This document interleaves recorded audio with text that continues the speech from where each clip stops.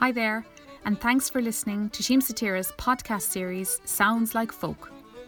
My name is Joanne Barry and I am the Repertory Director with the National Folk Theatre at Seamus Satira. My involvement with Seamsa began as a 9-year-old child, and I've been working with the company as a teacher, performer and all-round folkie for the last 15 years.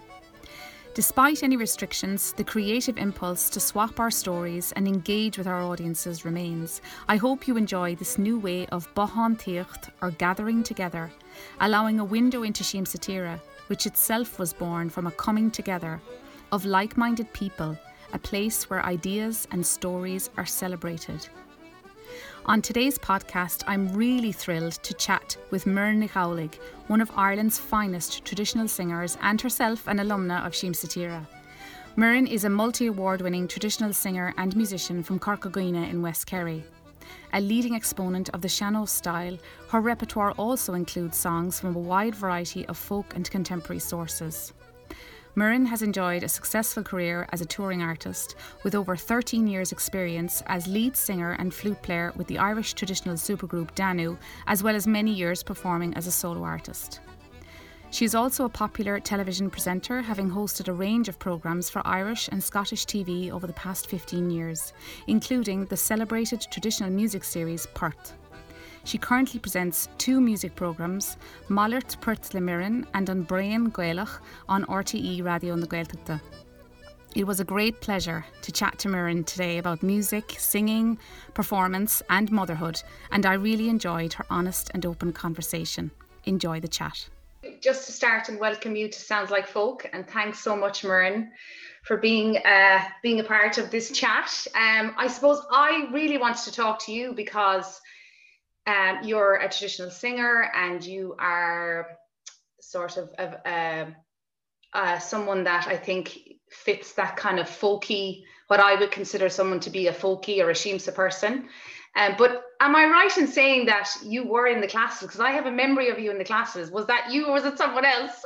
Oh, that was me. I did 3 years in Seamsa back west here, and then oh God, several years with Seamus Satira, several summers in the minibus going in to do Ding Dong Deathero, Forging the Dance. And of course, Mom was working in there. So there Exactly. was that connection there anyway. But I feel like I got amazing training from those years, like just getting used to being on stage. And I always, I was a terrible dancer, like the worst.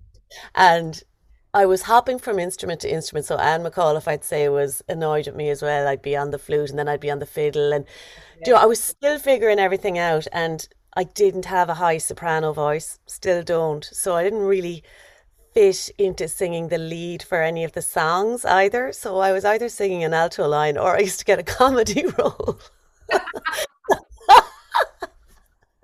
But I did it all happily. I just loved Yeah. the crack we had, and I have just brilliant memories of those days. Yeah. This is really not me sort of blowing smoke at you and but I do remember your uniqueness. I really do. Like I remember we would always, I made loads of friends from the Dingle bus because I don't know, was I kind of drawn to those crowd, drawn to that crew. But I do Gone to the remember, madness. yeah, just you coming in and sort of, I remember thinking even at that age, because we're a similar age, I was thinking, God, I'd say that girl just dances to her own drum. She just does her own thing. Gosh, I wish that were so. I think I felt completely like I didn't fit in because I hadn't quite found. I knew I wanted to do it and I loved it, but I also was kind of frustrated with myself at the time because, I wasn't excelling at a lot of the things. And so that I never enjoy doing things I'm not good at. So, I know, but who does? Who does? I do, yeah. that's the thing. And then, I suppose maybe, a lot of people say now that the not fitting in thing is not that it's a good thing when you're a kid, because obviously it's a tough thing, but it's also Yeah. something that you look back on and think, that's okay too, because I found my path and I found my way. And how did you find your way into this career and what you're doing now? Was it always going to be this for you? Oh gosh. Well, looking back now, I have come around to the idea of meant to be and things, fate, maybe having a little plan for you, but I certainly didn't have a plan. Um, but I feel very, very happy where I am now, and I can't imagine doing anything else. But in a lot of ways, things just kind of happened. It sounds weird, but I just kind of fell into this and fell into that. I went to art college in Dublin, um, and fell into sessions, and then ended up doing the MA in UL in traditional music performance. Now that really helped me. I think that was the first time I ever kind of focused myself properly. I was scattery with an interest in so many different things, Mm. but never quite the focus to just Dírig Isteach ar a Dtéigint, just Yeah, really commit to something. yeah. And That sometimes really helped me. sometimes you need to get to that age, don't you, as well, maybe to, at that little bit older. Because I often think, God, at 18, who knows what they want. Oh my God, Joanne, you're so right. I feel so sorry for Leaving Cert students. It's such a pressure, and to know who you want to be. How are you supposed to know? I love the idea of like doing something kind of general and even taking time out. And I learned so much from just playing those sessions and getting to know there was an amazing scene in Dublin at the time. And in art college, I really wanted to learn the traditional art skills that my granny had learned. She went to NCAD and I was hoping I'd learn those. But at the time, what was really popular was like video art and performance art and, talking about your trauma. And I was 18 and thankfully didn't have that much trauma to talk about. And so again, it was more like, God, what am I meant to be doing here? It was really that course in UL, I think, just put me on the right track. I made a little CD as part of my MA, and the Danu lads heard it and were looking for someone at the time. And I knew the fiddler in the band, Oisin Macaulay. We had shared a flat in Dublin years before. And that was the start of it then. That was just it. And I just got carried along by things then. Yeah. Fell into a bit of telly, fell into a bit of radio. And I suppose now at this stage, know what I'm able to do and what I'm not really good at. And so it's nice to be able to finally have that figured out and be able to take it from there. It No, took a while. yeah, and I can really understand when you talk about going to college and people making, this cool stuff, this video art, this performance art, talking about, your troubles and not placing, which I've learned maybe only now, not placing value in the traditional, and the stuff that's been there forever.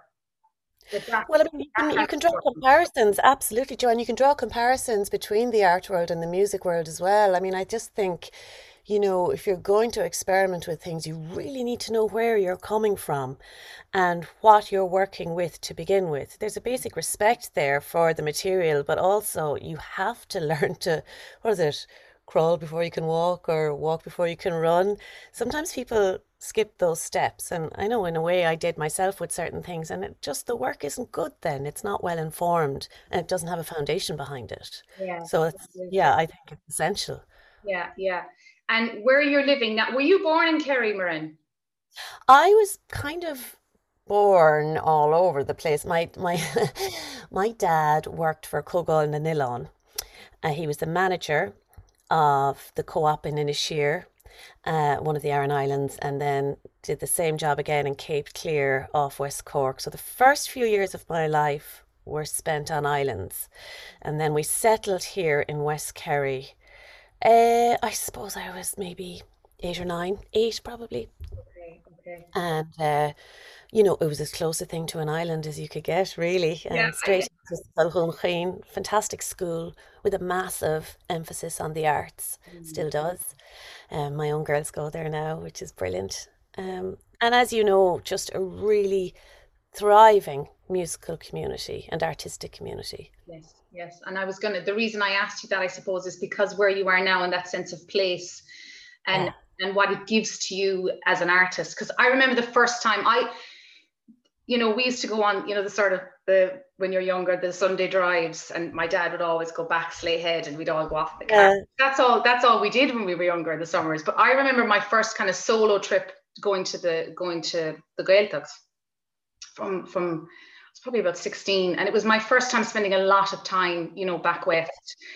And I remember just being so taken, like it's still one of my favorite places in the world, so taken with it. And it's there, like it's up your nose. There's nature up your nose back there. So absolutely. You're tripping over archaeology, you're falling over musicians, like it's all there. You can't escape it. So much of what I got was by osmosis, I think. You can't avoid it. Yeah, absolutely. And do you feel responsibility then, Muireann? I've asked a lot of kind of Sheemsa people this, I guess, but do you feel a responsibility, having inherited this tradition and being that person that puts all of this traditional stuff out into the world? Do you feel sort of almost like a bit of pressure and responsibility to that you're beholden to it and that you need to mind it and pass it on to the next generation? That was something I carried around with me for a very long time, not just regarding the music, but regarding the language. When we were young, we were often told, my generation, that we were the last ones, and it all was down to us. And I just think that's a huge responsibility to place on a child's shoulders for something that you want them to enjoy, and it can create a negative context, I suppose. And yes, absolutely, very much so with the songs as well, and terrified to touch them, terrified of getting a word wrong. Many, many years spent actually just being terrified. And I don't feel like that anymore. Partly to do with age, partly to do with having 2 kids and learning what to really stress about. And partly to a pandemic and the world coming to an end, and I'm just gonna go with it now, and just do my own thing, plow my own furrow. I have a great respect for what came before me. I hope people can see that, but it's important to me as well that I have a creative outlet and that I can grow and develop as an artist as well. So I think it doesn't have to be one or the other. No, absolutely. And I didn't realize this until I had asked you to be part of the podcast, and I went down the Google rabbit hole. But this, forgive me if I pronounce it wrong, Aeons or Eons? Oh yeah, that was my midlife crisis. That's amazing, though. Thanks. I think there's no doubt from listening to you singing and seeing you perform live that you understand what it is, whatever it is, that's inbuilt into that tradition, as you said, that you soaked up by osmosis. But I can really identify with you wanting to do something like Eons, because, as you say, there has to be some sort of outlet for your creativity, not just within the confines of a song or what you've been given. Absolutely. I think, so Eons was a kind of an electronica project with the musician Padraig Rinn, and for me it was really exciting to be creating and composing, which I don't do very often, with the Irish language, which I think is hugely exciting for me because I find it a much easier and musical language to sing in, and it's essential that we keep creating art in the language rather than constantly looking back and, archiving it and treating it like an artifact. You have to move forward and bring it with you. So that was a hugely positive project for me in terms of my relationship with the language, exploring things vocally that I can't do within the sean-nós tradition. What I won't do, I suppose, is maybe a better way of explaining that. There are lines I just choose not to cross in terms of how I perform traditional song, but it doesn't mean I don't want to try it out in other ways, you know? And by bringing the language with me into this genre, and it was kind of taking an old friend with me, so I wasn't completely I wasn't completely at sea with it. I had that comfort zone with the language, but I was just, taking it down a different path. Yeah, and as you say, it was a positive experience, and that can only feed into the other things that you do. Once you stretch those muscles, it informs all the other stuff. Yeah, I kind of look at it like having a toolkit or an artist's palette, and all the colors are there, and what you're going to use what color for. You might not use them all at the same time, but they're there. And certainly having that knowledge, I think, is just creates a far broader understanding of music as a whole. And for the likes of us, Joanne, like we didn't grow up in the 1800s. We have listened to all sorts of music and been exposed to different cultures. And it's kind of almost like it's almost false to try and be purely one thing. For me, from my perspective, it's like you're closing off all the other things that you've been exposed to. And those are important too. Yeah, because we're creating things that are going to be passed on as well. And you know, we have to be allowed to push a little bit, you know, just to see how far it stretches.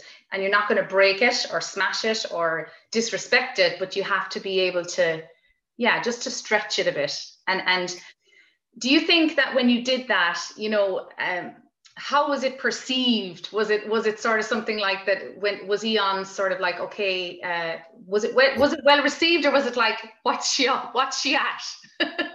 Okay, so what she at was definitely my dad's reaction. Okay. Uh, I was, it was so lovely that the music was embraced by this new, cool, inspiring young generation of Irish speakers who blow my mind. I mean, it's a whole new world out there. I only wish I had that confidence and freedom. Um, when I was in my early 20s, I look at them and I just see how much they enjoy the music and the language. It's the same within the traditional music scene as well. There seems to be more space for everything. Maybe we're all relaxing a bit. Certainly the music is safe, whatever about the language. But, you know, I think people feel then that there can be the purists, there can be the people who absolutely focus in on one regional style and that's it. And then you've got the groups that are experimenting with different things and we can all coexist. So yeah, the music with Eons, I was really, really glad that people seem to like it. I mean, I don't think it's necessarily indicative of where I'm going to go in the No. future, but it certainly showed me that you can stretch yourself and people will be okay with that, and it's good for you, and it's just part of developing, I suppose. So yeah, it was something that I'm really, really glad I did. Lovely. You mentioned as well, becoming a mom and passing on, I suppose, this language and this tradition. I know what it did to me, becoming a mother as an artist and working in the arts, but how was that experience for you? How is it? Oh, so I've two daughters. I feel like it can be a kind of a hackneyed thing to say, it's life changing and everything like that. But certainly, my first daughter was premature by 9 weeks. And I am the kind of person who was very organized, and it just blew my world apart. And then I was quite unwell myself after having her for quite some time as well. And it just there were some really hard times. I'll be honest, like I had to go back on the road. Sive had just been let out of the special care unit, and literally a week later, I was over at the Cambridge Folk Festival on stage, and she was strapped onto me. She was only 6 pounds at that stage. Like, I think I put too much pressure on myself as a young mother to be able to get back at it as soon as possible. Well, one of those reasons was because I didn't have the kind of job where you get maternity leave. Another part of me was, maybe this is also changing, but certainly this having it all idea and all these super moms, and I can do that too. I love to say to people now, it's really hard. Don't try and do it all. Yeah. Something will give, and it'll probably be you. So I wish, looking back, that I had tried to be in the moment more and not like, God, I have to please everyone and I can't, fall off the grid as a musician or all these things. I know, I know. But looking back now, I think it shook me up. I needed to be shaken up.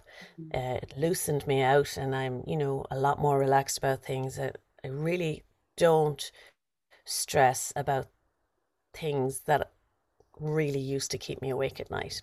Yeah. Yeah. And I think that's good for an artist, because when you're holding yourself with that kind of perfectionism and tightness and anxiety, I mean, it's going to affect your performance, so Absolutely. Yeah, absolutely. yeah. And as a performer, then, because I like, obviously physically you're a different person after you have children, but I think there's the whole mental side of it as well, and the I don't know, it just brought this depth, I think, to feeling and to what I wanted to learn and what I wanted to explore, and I think that can only be a good thing. Yeah, I think you're right. Both emotionally and physically, it brought a depth. Like, I think the sound of my voice changed. I don't know what happens. A lot of women talk about how their voice sounds different after pregnancy. Maybe it's hormones. Certainly as well, you've expanded that kind of chest area and your breathing changes. A lot of things are just more developed. And Karen Casey said to me once that the peak time for a female singer is if she's going to have children after she's had her babies and the hormones have kind of settled again. That's kind of your sweet spot. Okay. Wow. And to milk it. Brilliant. I'd love to talk a bit about your music as well. And I had asked prior to if you could, I don't know if you can choose, but some favorites that you sing and perform and that maybe we could share as part of the podcast. Yeah, absolutely. Thanks, Joanne. And thanks for having me, by the way. It's really nice to talk to you and talk about music. I just released a new EP, which is kind of the way I've been doing things for the last while, just with the way the recording industry has gone and how quickly things appear and disappear. I'm just kind of releasing a couple of songs at a time. And I think my favorite song from the album is the V Ban Uasal. I think I'm happiest with this vocal performance. It's great to actually be happy about something and just go, that's something I think hopefully I'll be proud of forever. And I really like the treatment that Donal O'Connor gave it as well. So it's a long one. You certainly don't have to play all of it, but if you want to play an excerpt.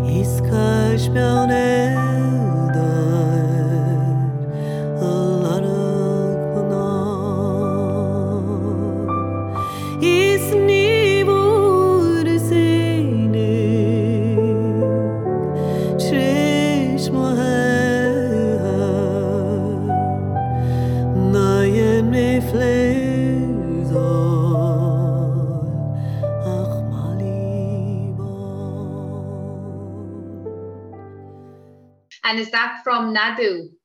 Nadu, yeah, that's the name of the new EP. So that means nesting, which we were doing.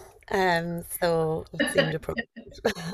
Lovely, lovely. I asked all of my guests on Sounds Like Folk to kind of, if they could remember or think back to a pivotal moment in their career, you know, where something shifted and they thought, okay, this is different, this is where I want to go, or maybe it's where I don't want to go.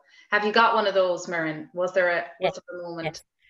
Yeah, I was thinking about it after I got your email, Joanne, and there was a piece of advice given to me a number of years ago that changed everything for me. I was, like I was saying, obsessed with perfectionism and really suffered very, very badly from stage fright. Like, I used to be sick, physically sick before a show. I had like the shaky knees and the dry mouth, and I'd be struggling with my tuning because my voice would be shaky, and just years of, when I think back, torture. I remember physically hanging onto the microphone so that I wouldn't run off the stage, like forcing myself to stay on stage. Wow. And I spoke to I've gone to different vocal coaches and voice experts, and one lady, Mary Walsh, she said to me, you have to think of it like this. Stage fright is a very selfish condition because you are all consumed with what everyone must think of me. And that kind of blew my mind because I don't want to be that person. I thought I was being perfectionist because I wanted to keep everyone else happy. And then I realized, no, they're actually grand. And, for someone in the audience, it's the communication, it's the overall experience, it's the shared evening we've had together, rather than that one note that might have been, not quite bang on. Um, and that just, that changed everything. And just being able to relax into my mistakes. Yeah, it's just made the whole performing experience so different. And it's all about being a moment in time. Mm, mm. Yeah. And There's I some, can't there's wait to so do much, that again. yeah, I know. There's so much talk, now of, and maybe it's because we're so surrounded, especially I think since the pandemic, screens and information and news, and we're being so encouraged. Like my husband is a massive meditator, Wow, great. trying to get me slowly but surely trying to pull me into that world. I can relate to the stage fright and I'm performing a long time and I still suffer with those things. But I think if what COVID has taught me and this pandemic has taught me, and I don't know if you can relate to this, but it has taught me to just deal with this moment, be present in this moment rather than worrying, as you say, about the things that really don't matter. Yeah, absolutely. Well, that's wonderful that you got that from it, Joanne. Really great. COVID didn't suit me so good, but I definitely am coming out of it with an even, I don't want to say drive, but just like I'm not gonna let anything stop me from, like, myself. I was always the one in my own way, really, and just follow your heart's desire and make the music you want to make, be with the people you love, and go Yeah. to the places you want to see. That we don't have that much time, But this you is know. it. I know, Yeah. absolutely, So absolutely. it's just what really brings you joy, isn't it? And to try and just do that. What's all the rest of it about? It's all only nonsense. All the other stuff is just nonsense. And if there's and I'm sure there will be lots of people listening, that maybe think they're going to go down the road of wanting to work in the traditional arts and be in the traditional arts and maybe be a singer in the traditional arts. Do you have advice for young people kicking off into that career and starting that journey? Well, yeah, loads. And I love speaking to young people who are starting off. I love giving vocal workshops, and so much of it is spent just talking. I think And that's a really important thing. Don't be afraid to speak to other singers, especially singers who've been around a bit longer. We love talking about singing, and we love sharing our knowledge. So to engage with us, and also, I suppose, to remember that it is a fickle business or industry or whatever you want to call it. So I've been lucky that I've a few strings to my bow, and I think most of us do, and to be okay with that, and yeah, to figure out where it is you shine, and spend the time on that. That's another thing. We have so many opportunities these days. Young people have so many opportunities. It can be overwhelming for them. They're playing very often, 5 or 6 instruments, and they're singing lots of different types of music. To focus if you can, because that was something I wish I had more guidance in, maybe. Um, and yeah, just take your time and listen, listen, listen. Yeah. It's always good to listen. That's good advice, indeed. Yeah. Mhm. I had a great conversation with your mom, Anya, a couple of weeks ago. We were just talking about different things, and I hadn't talked to her in such a long time. And God, she really kind of fed my soul in a week where I was like sitting at the computer, just emailing. And she used this lovely phrase about living tradition. That what we do, what Shimsa does, and what you do, and this living tradition. And you work sort of very much in the traditional arts scene. I suppose I'm slightly different in that I work as part of a theatre company. But are you hopeful for? I think you mentioned that the music is safe. Are you hopeful that this is all of this living tradition that we've been given, that we don't own by any means, is safe and is evolving in a good way?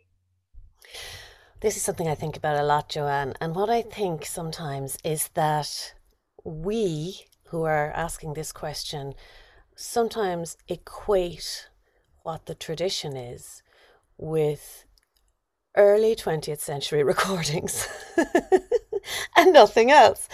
Whereas, what is tradition? It's just what people do when they're together, when they're creating, when they're celebrating, when they're commemorating, and has been around for millennia. We just happen to, I think, focus in particular on 50 years of something. So it's important to remember that's only a speck of all that has come before us and all that is going to come after us. So I suppose we can only do what we can within how informed we are. I mean, there's so much I wish I could have heard. I have these books and lyrics in them and no music, who knows what they sounded like, who knows what the instruments being played sounded like. So I like to try and take a step further back again when I think of how I my place in context within the tradition. I think it's kind of a much larger question than is the tradition safe? That's kind of where I'm at with it now. Yeah. And I've never asked a singer this, but I'm going to ask you, when you're singing a song, be it Oscuega or Osberla, because I had an interesting conversation very brief but interesting, with Macdara Yates about singing, and he was asking me why I had picked a particular song, and I was, trying to explain to him, and he was saying that's a very, actor-ish answer, because I was talking about story. And I suppose is that something, because essentially is that what you're doing? Are we telling stories? Yes, we are, but I do think that there are some singers who are more drawn to a story than others. I know my friend Pauline Scanlon would always say the story is so important to her. I'm melody driven. Okay. I just am. I'm a musician, and it's the melody that grabs me initially. Now, if I don't like the lyrics, well, that's a different story. Yeah. But it's usually melody that hits me first, or if I'm really lucky, both. Yes. Yeah. Yes. Yeah. Yeah. I think that's I kind of expected you to say that because of the kind of voice that you have, and it's very clear your command of it as an instrument. I listened to Faye O'Rourke. She's the Little Green Cars vocalist. Oh, yeah. I'm ashamed to say it's now called Soda Blonde. They did a John Lennon tribute on RTE, and she sang Beautiful Boy. John Lennon sang Beautiful Boy. And it was so clear to me that the way she sang, that she was completely in command of her voice. Well, isn't that the dream? It's something. Yeah, I'm still working on that. I actually have a vocal workshop after I speak with you. I think it's always a work in progress, but certainly I'm at a place now where I'm really quite happy that I can choose a song, not because it's easy to sing, and I don't have to shy away from a song with a big range or extra long phrases or anything like that. It's just so that I can try and do them justice, but it becomes really, in a nerdy way, it becomes really fun once you start analyzing things, the mechanics of it, breaking it down. Like, I'm actually really, really into that. Some singers are not, and they don't want to talk about that kind of aspect of singing, but I'm nerdy about it. And yeah, the more I learn, the more I realize I don't know. So it's exciting. Yeah, that's wonderful, because I feel, that if that's where you're coming from as well, it's like playing an instrument. You can only become better and better, whereas perhaps, I'm just talking from my own perspective, if you just sing, you're sort of throwing it out there and maybe not knowing where it's going to land, and that's the scary part. And maybe that's where my stage fright comes from as well with singing. Maybe, Joanne, but that can also be a really beautiful thing and a beautiful experience for the listener. That sense of the unknown and the naivety of it sometimes, if for want of a better word, it can be really, really beautiful, and sometimes more in touch emotionally with a song than the most trained of singers. So it's really a delicate balancing act, and I'm quite mindful of that I'm learning and honing these skills, but I don't want to lose touch with the soul of the song either. So it's always walking that fine line for me. Lovely. Thanks, Muireann. Are there exciting plans for the rest of this year, for next year for you? Lots of singing in gigs, and I hope. Joanne, I've been so lucky. Like, I can't complain. I got a lot of great opportunities during the pandemic that other musicians didn't get, and they saved my sanity and just nourished me for a few weeks and kept me going a little bit longer. And I've been working on a project that for me is a dream come true during the lockdown with my friend Donal O'Connor, who's the producer of this project. So it's called Reimagining Roisin, and it's 12 big sean-nós songs arranged by 6 different Irish composer arrangers and performed with the Irish Chamber Orchestra. So it's going to be performed for the first time at the Kilkenny Arts Festival, and then we're going to make it into an album and hopefully take it on the road. So that's the thing I suppose that's the thing that's been really nurturing me creatively during this time, between the homeschooling and making the radio shows, which I love doing, but I have to have a project of my own. I just have to. And I can't actually believe that this is going to happen. It just seemed so pie in the sky, but somehow, again, the cards just fell the right way, and I'm really, really grateful. So that's the main big thing. Well, Muireann, that was fabulous. Thank you so much for having the chats.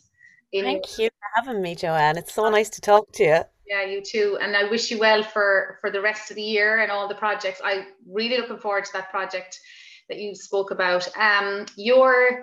Where can people find your music, Muireann, and where can people buy your music? Well, if you want to buy it physically or download it, you can go to my website, www.muireann.ie. But it's also available on all streaming sites, on Spotify and Apple and all those other ways that you can get your music. So as long as you can figure out how to spell my name, you should be able to find it. Thanks for listening to our podcast, which was edited by Tom Hannafin. For further information on Muireann and her wonderful music and projects, go to www.muireann.ie. Her music is also available to download on all streaming platforms. To find out more about Seamsa and our new and upcoming work, head over to our website www.seamsatira.com. You will also find us on Facebook, Instagram and Twitter. Until next time, bye bye.